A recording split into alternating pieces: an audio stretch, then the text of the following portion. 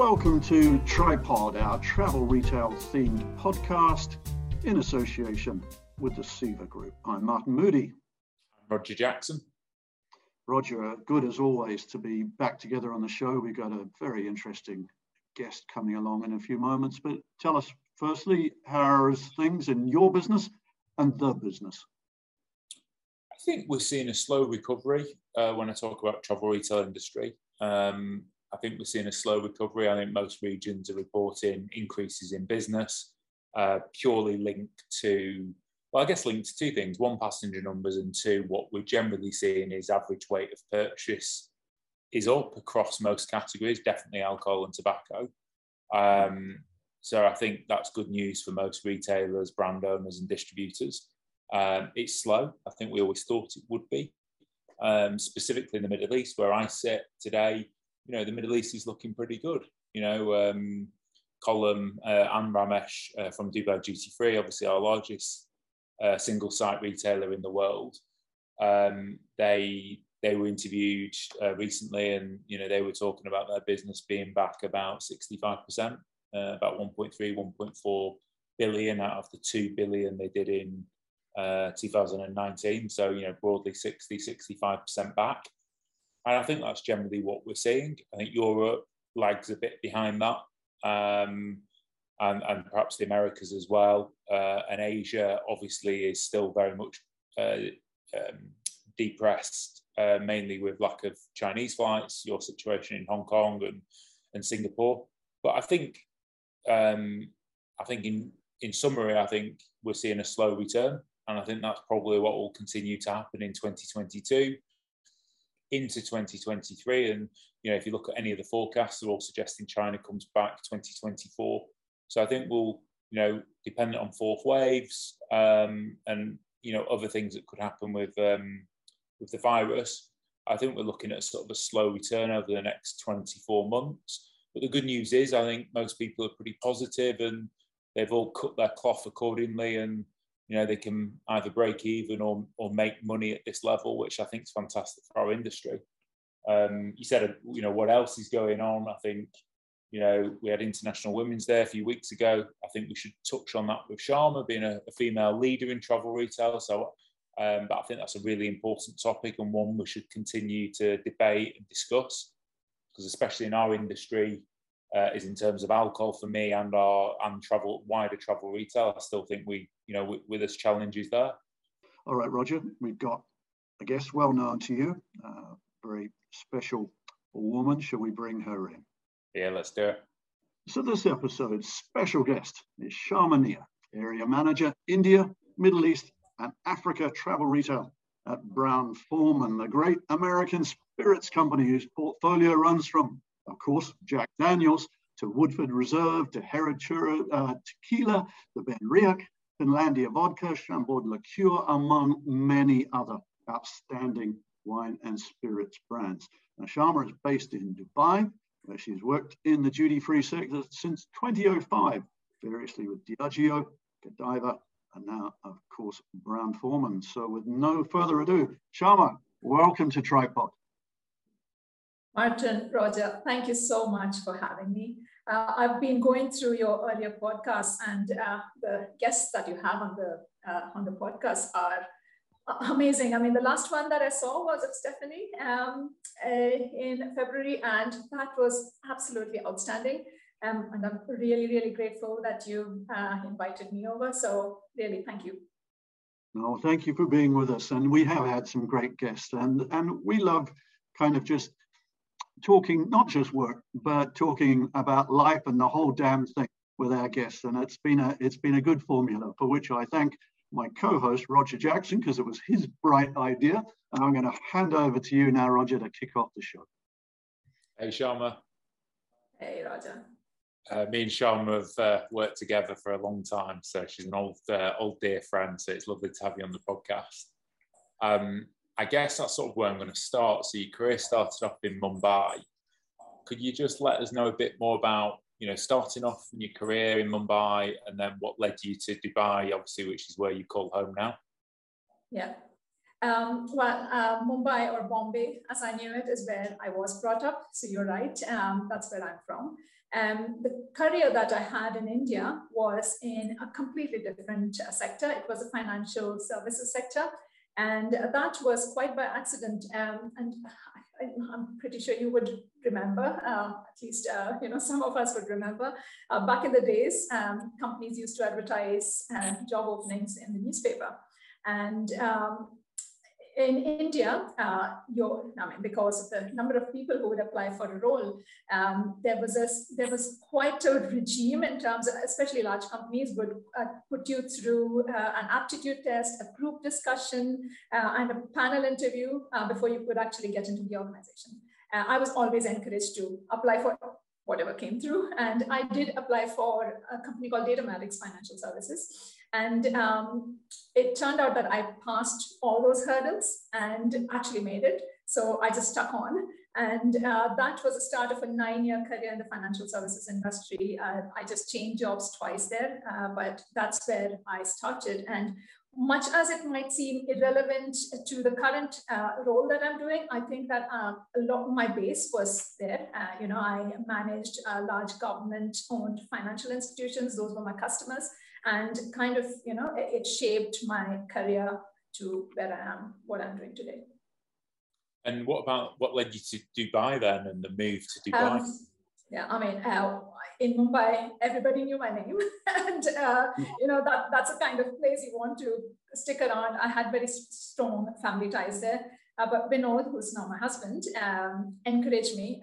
According to him, fresh beginnings are always enriched life's experiences. And, he convinced me enough to pack a bag, leave my life in India and travel to Dubai. And here I am. I think it's been about 18 years now. And what was your first role in Dubai? Was that with Diageo? It was with Diageo. So I've never been a lady of leisure. So as soon as I came in, I was looking for a role somewhere in the financial services sector or the banking sector. And a friend actually told me that someone she knows in Diageo was looking for a temporary position to support with a finance-led project, and it sounded nerdy enough for me. And I did an interview for what was meant to be a 3-month stint, which ultimately led to a 14-year journey, a beautiful one that, was filled with growth, happiness. That was that. And obviously that led me to travel retail as well. Yeah, that's what I was going to ask. And then on the way to travel retail, I guess, one, what did you think of it when you came across travel retail, as we all have? Martin, obviously a lot longer than the two of us, but what led you to travel retail, and then what did you think when you got there?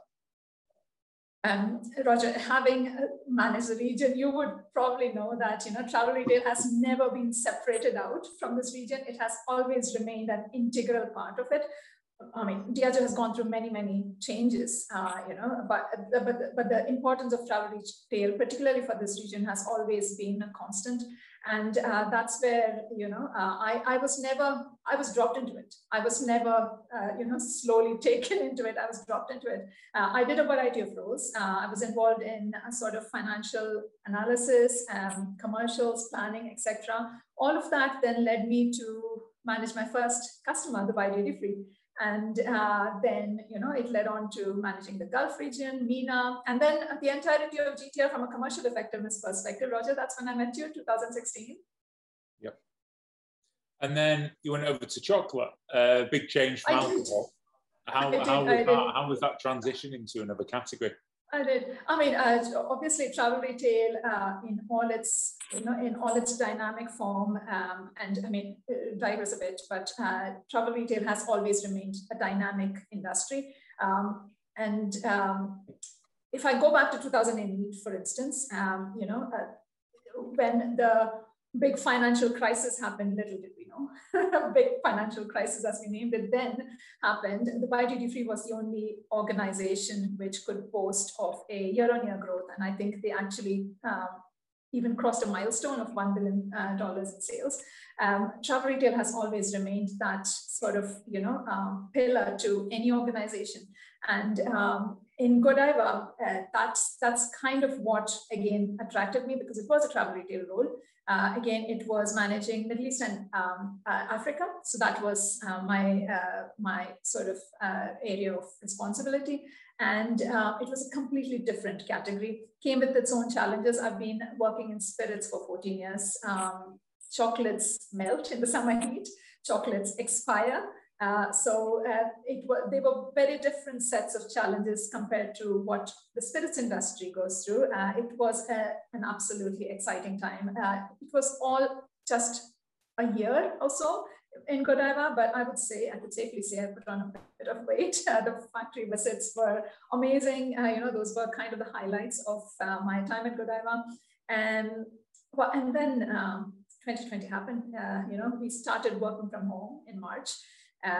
We thought it was a few weeks and then we'll be out of it. Like the rest of us, I think we all imagined that this was temporary, but the seriousness of it dawned, probably around April, and we had to have some very quick decisions taken, very tough decisions taken. We worked through with retailers to ensure that containers of chocolates didn't go to waste, because those were containers either sitting on a ship here, or going to be aboard a ship, or already sitting in warehouses here, and we had to make sure that we somehow used up those chocolates and it didn't go waste. And that was when working with retailers, suppliers and retailers working together really came to light. Really, the importance of it just came to light. Together, I think we mitigated a large amount of risk over there. So yeah, interesting times, really learned a lot from that, and then moved over to the other side again. I was going to say, and then we got you back over to the dark side, back to spirit and alcohol. What was your thoughts around there? And obviously working for a great, as Martin said at the start, a great American company. How was that, and what's the first sort of year been like? So Roger, if you look at it, everybody does this. Before an interview, they would go into the website of the organization they're going to interview with, go through, the values, the company values. Obviously, the company values there resonated highly with, my own values, but that was no surprise, because these values are not isolated to Brown-Forman.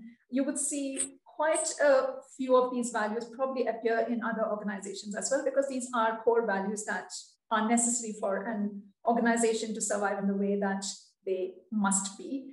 But what actually, tipped the scale for me really was when I spoke to people, whether through the formal interview process or whether outside of it, each one actually lived these values. You could see these values shining through people. And that really encouraged me to go deeper and deeper into, understanding more about the organization. The recruitment process was absolutely fantastic. You had a really balanced panel of interviewees. One of the interviews, which was meant to be for an hour, turned out to be a 2-hour interview. So it was really good conversations that happened at that time. And I was really wanting to just get into Brown-Forman and, get my hands dirty there. And once I did, I realized that, I was not mistaken at all. And I know I have been waxing eloquent about Brown-Forman to you as well, so I'm going to stop now, but it has been a great experience so far. Love the brands. I was never an American whiskey drinker, but when I saw the process that goes into creating a bottle of Jack Daniels, I was blown away. And now my evenings are, not all evenings, but, my weekends, American whiskey does feature quite a bit in it. Yeah, it's interesting, Sharma, that, we talk about craft spirits so much these days, don't we? But so many of the great traditional spirits brands of our world, and you just mentioned one, and I could mention another, which is among my top 5, I think, Woodford Reserve. Those are craft spirits. They are the epitome, to me, of craft spirits. Craft spirits doesn't mean it has to come from a small company. They can come from a very big company, such as Brown-Forman. Absolutely. I couldn't agree more. Yeah, well, we'll have a glass of Jack and Woodford Reserve next time I'm in Dubai. I'll look forward to that. I'm going to ask you about the key influences along the way on your life and career in a moment, Sharma. But I want to ask you about, before he became a professional TV host, Roger, of course, worked in Diageo. What was he like to work with? You can spill the beans now. Well, we have locked quite a few horns, and at the end of the day, those, that was completely mitigated with a glass that we could cling together, and those were purely based on doing the best for the organization, and obviously as we could, we worked. I mean, he was great to work with, to be honest. Even that's the answer. That's the answer. That you could focus on that bit, but yes, I mean, Roger, do you remember those lion references that you always kept shoving on us? So Roger, Martin, you won't know this, but the Instagram memes of lions and packs of lions hunting together. I once shared one of them. The team found it quite funny, so I carried on sharing them all the time. Okay. Well, apart from Roger, then, Sharma, tell us about the influences on your not just your career, but your life. Who would be the people you'd single out, and why? I mean, no surprise, the early influencers were my parents. And we had a very uncomplicated life, to be honest. All my parents asked of me and my sister was to get good grades. And if they were better than the neighbors, it was a bonus. So, I mean, like any Indian family would, you are expected to bring home good grades. But having said that, it was never without their support. So they would always support us, no matter what. And they would share with us their own failures or their own struggles, what they did wrong. And, the values that they instilled in us was phenomenal to how myself and my sister shaped up. My dad in particular, I mean, he's not had an easy life. There's a lot of struggle that he went through to be where he was. And the one thing that he never, walked away from would be he would always do the right thing. And that's one big value that he has instilled on myself and my sister. Integrity is a huge part of, who we are. So I would say from a character influencing perspective, it would be my parents. And then from a career perspective, and this would surprise you as well, it was Vinod, my husband. This is more from I'm a person who would, before I met Vinod, would have put out, self-induced kind of limitations on myself. And Vinod was the one who kept encouraging me to shatter that ceiling. For him, it was always blue sky thinking. So we were really opposites when it came to that. And he would always encourage me to, do what I'm uncomfortable with. He would drop me in an ocean and make me swim. So big kudos to him, in terms of how I've, my faltering steps turned into more confident ones. And of course, I have been lucky enough to have had coaches, mentors, leaders. I've worked closely with you as well, Roger, and I've learned a lot from you as well. And in the same respect as I would have learned from other leaders in the organization, whether it be India or whether it be here in the UAE, I've had the good fortune of having worked with many leaders and peers from whom I have taken a lot away. All right, very good. Well, I'm learning a lot from him too. He's a much younger man, as you can tell, and we're proving that you can teach an old dog new tricks. So he's teaching me how to be a TV host, and we're doing okay, aren't we? So I've got to ask you about International Women's Day. Now, we've just celebrated it worldwide. Beautiful celebrations globally. Lots of questions raised at the same time as the celebrations, of course. And while enormous progress has been made in recent years, there's still a lot of things to change, I think. You're in an industry, a sector, and I'm talking drinks rather than travel retail here, that was historically, of course, very, very male dominated. When I came into the business 100 years ago or so, it was very much a macho male dominated business. And I'm really happy to see how that's changed over the years. But do you still see particular challenges facing women in the drink sector, and for that matter, in the travel retail world? Yes, I mean, there are challenges still, but I think we are really making strides in the right direction, Martin. And I'm going to quote an example from a very recent it's a very recent example, and it involves a colleague of mine from Brown-Forman, and I have her permission to share. She was currently torn. This was back in November when we had Cannes.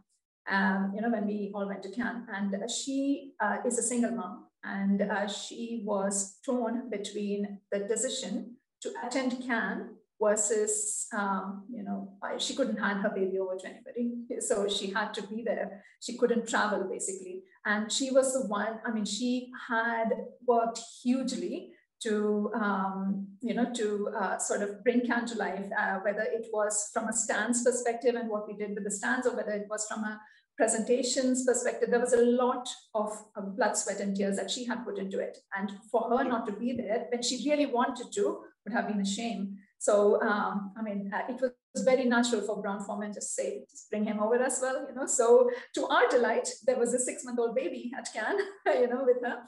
And it just goes to prove she could do both. She didn't have to make that choice. She could be a great mom and a great, career person. And I think that's where the changes come. I would doubt that a decade ago, this would have actually happened. And I would also, at the same time, I would also question, does every company have this kind of an ethos, and do all companies follow these kind of principles? I would like to believe they do, but I don't think all of them do. And that's where we do need to make a switch. We do need to understand that a woman is not the primary caregiver at all times, which still in some cultures, women are still considered to be the primary caregivers, whereas that needs to change. And that's where I think, if you're talking about an industry as a whole, yes, I think, that's where things need to change. And fair play, colleagues, men, women, everyone is, now at this point in time trying to level that playing field. And it is not level yet, but I know that we are going in the right direction. So from a drinks industry perspective, I see more women there. I see more encouragement. It's no longer a boys club where it's just, playing golf or whatever else it is that you lads do. But it is. You have WITR. It's, I think we've made strides in the right direction there. Sharma, it's great, first of all, to hear that Brown-Forman example. And the person you're talking about, we won't mention her, but she's a joint friend. So, and we both work with her. So it's fantastic to hear that. I think the thing on this subject for me, Martin, without changing this about Sharma too much, is it's about how genuine companies are with this. Every company has got, a equal, employment legislation. They've got a policy, but when it comes down to it, do they do what Sharma just explained that Brown-Forman did? And that is more down to line managers rather than policy, because it's down to, does this person travel to Cannes or not with their child? Will we be flexible? And I think that's the big change that needs to happen. At the top, of course, the right messages are coming down, but does it properly flow down into real, genuine actions? And Sharma's just given a great example where it obviously does in Brown-Forman, and it's fantastic to hear. The challenge I have, and it's similar to sustainability, actually. Everyone talks good game, but what's really happening? Yeah. And that's where a lot of the companies, especially in the alcohol industry, really need to step it up, because there's a lot of businesses out there that if you're a single parent or you are the primary caregiver, whether male or female, actually the company does not care less, and you're the one expected to work the extra longer hours, work through the night, or cover that. And as we all know, as the saying says, it takes a village to raise a child, and parents need support. Absolutely. That child actually on the last day even came into the conference. I don't know how he did it. He had no pass, but he did come into the conference stand. Well said, Roger. And Shyama, thanks for that. So we've come a long way down the road, but there's still a considerable highway ahead of us, I think. We're going to change tone a little bit now. We're going to have some fun. Shyama, if you've listened to previous episodes of Tripod, you will know that Roger and I have invested in some real estate out in the middle of the ocean somewhere, and it's called the Tripod Desert Island. And we take our guests onto that island. It's a beautiful place, and we give them a few creature comforts to enjoy themselves while they're there. So I'm going to hand over to Roger to take you onto the island and see how we can help you stay entertained. So Shyama, the first thing that you can bring is a book or a piece of reading. So what would you like to bring and why? It's very difficult to choose between books and also to choose between books you've read and ones that you really want to read but haven't got the time to. Desert Island seems like the perfect place to do that. But actually, on this occasion, I think I'll choose a book that I have read. And it's The Castle by Franz Kafka. Obviously not for the language because he writes in German and it's a translation that I read, the translation into English.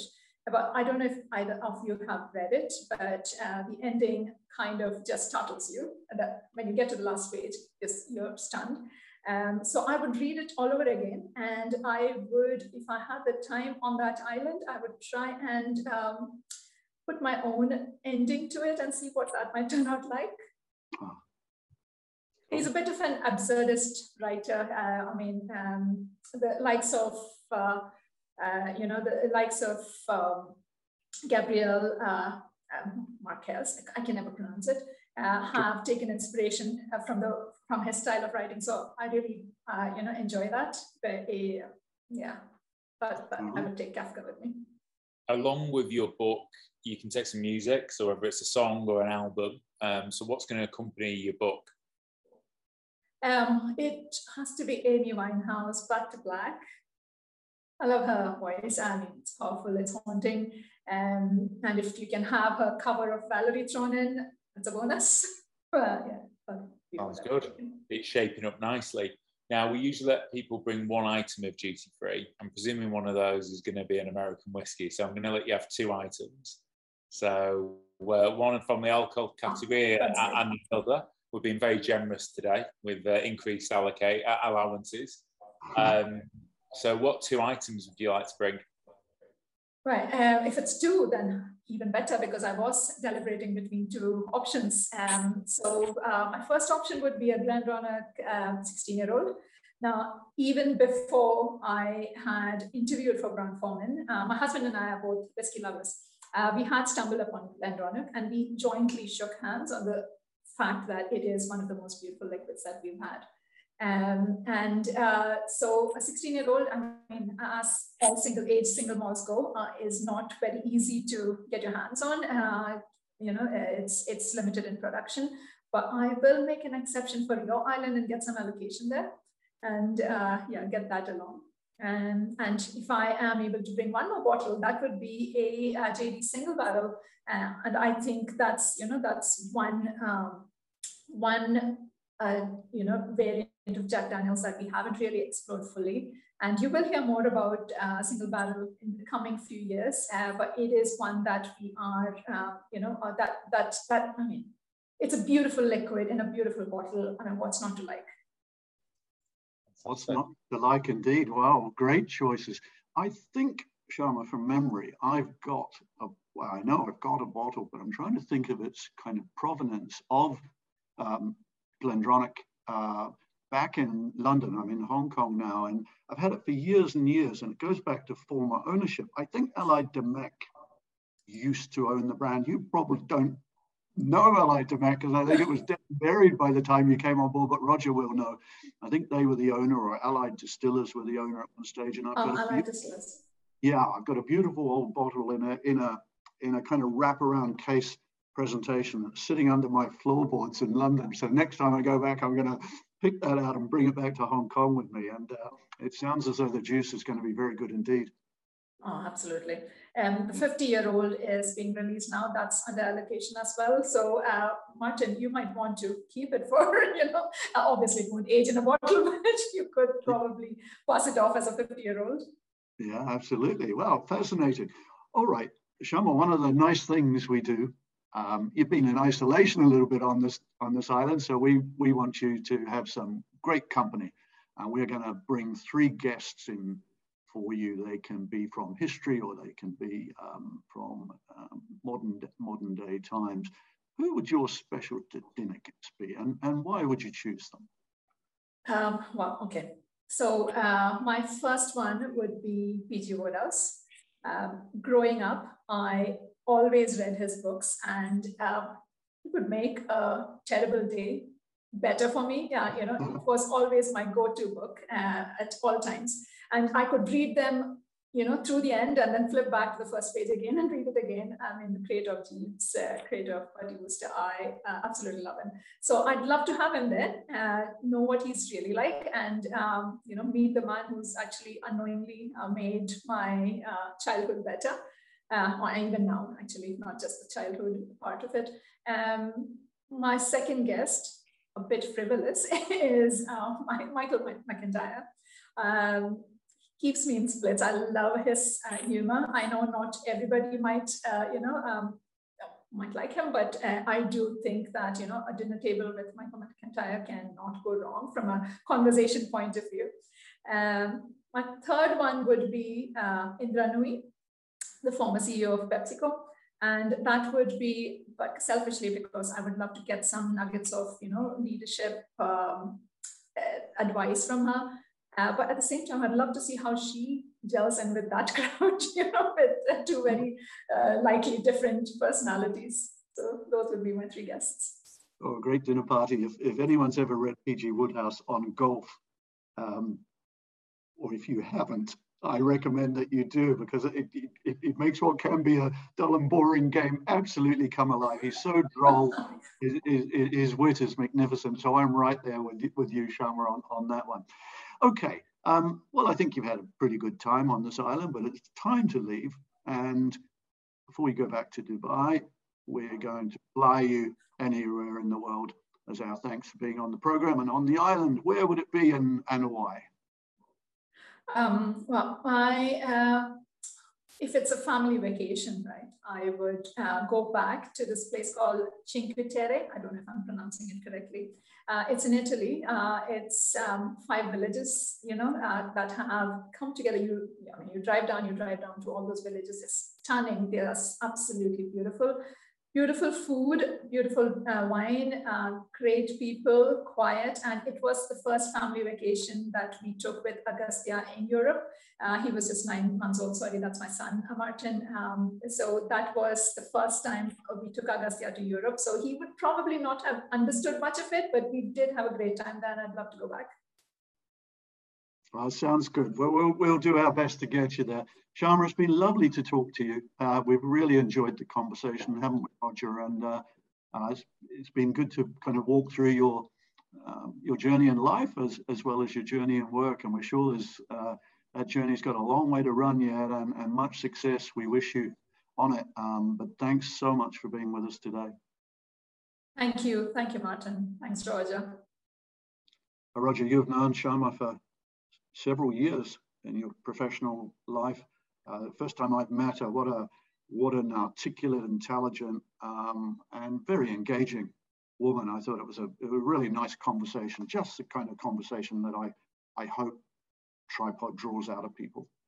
Yeah, I've known Shyama probably nearly a decade now. She's got a really nice, diverse career, starting obviously in finance and then moving over to commercial, which, whilst that's not my background, that's the one that I think is the perfect route into commercial. So you've got that really great, experience and skill base before you come into commercial. So I think that's definitely the best thing. And for Shyama, it's obviously worked. Some great experience, obviously, with Diageo, then Godiva in a different category, which is always difficult. Selling alcohol to move to confectionery is a very, very, it's a shift. It's different, and we've experienced that with the business that we have. We do luggage, tobacco and alcohol. And the pivot needed is, you think it's going to be easy, and it's not. It really is very different. And then she's come back home to, to selling spirits again. So it's fantastic to hear from her. She's got some real, very insightful. I know she's a wide reader. So when she gave us her Desert Island, books and music, I knew it would be really considered. But yeah, it was an absolute pleasure to have Sharma on, and it's a pleasure to continue to know her and see her and her family thrive. Yeah, it was really good indeed. Yeah, Franz Kafka onto the desert island. That's pretty impressive. All right, Roger. Well, listen, thanks for inviting Sharma. That was great. Stay well. Hope your business continues to keep on its upward curve. And until next time, ladies and gentlemen, this is Martin Moody saying see you next week. See you next week.